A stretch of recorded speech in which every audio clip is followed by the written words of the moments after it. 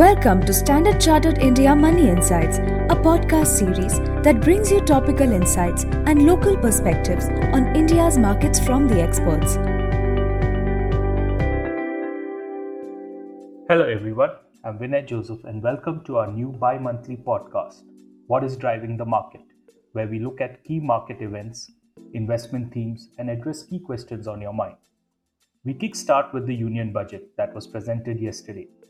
In our view, the budget kept the focus on growth through a significant step up in capital expenditure for fiscal year 2023 by 25% to 7.5 trillion rupees. It also allowed higher borrowing by the state governments, which spending linked to investments, and also there was greater outlay for infrastructure sectors. However, fiscal deficit and market borrowings were higher than market expectations.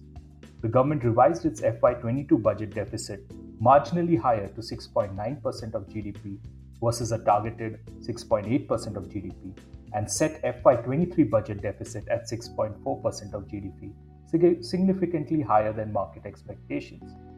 The gross government financing requirement for FY 2023 is expected at about INR 15 trillion rupees. Further net borrowing is pegged at 11.6 trillion rupees.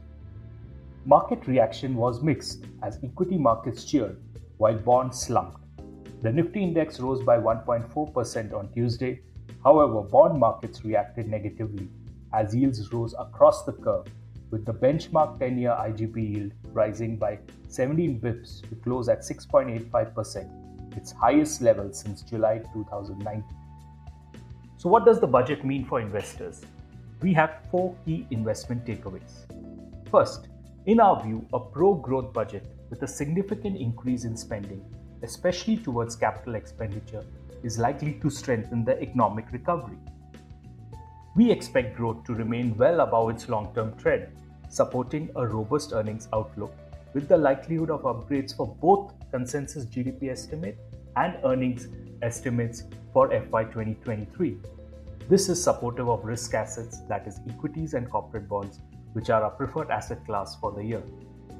Second, the government's focus on boosting investments through greater public capex spend and providing incentives to boost manufacturing and infrastructure while enabling faster energy transition is likely to make the current investment cycle both breadth and size not only larger but also more sustainable compared to the narrow previous power-driven capex cycle.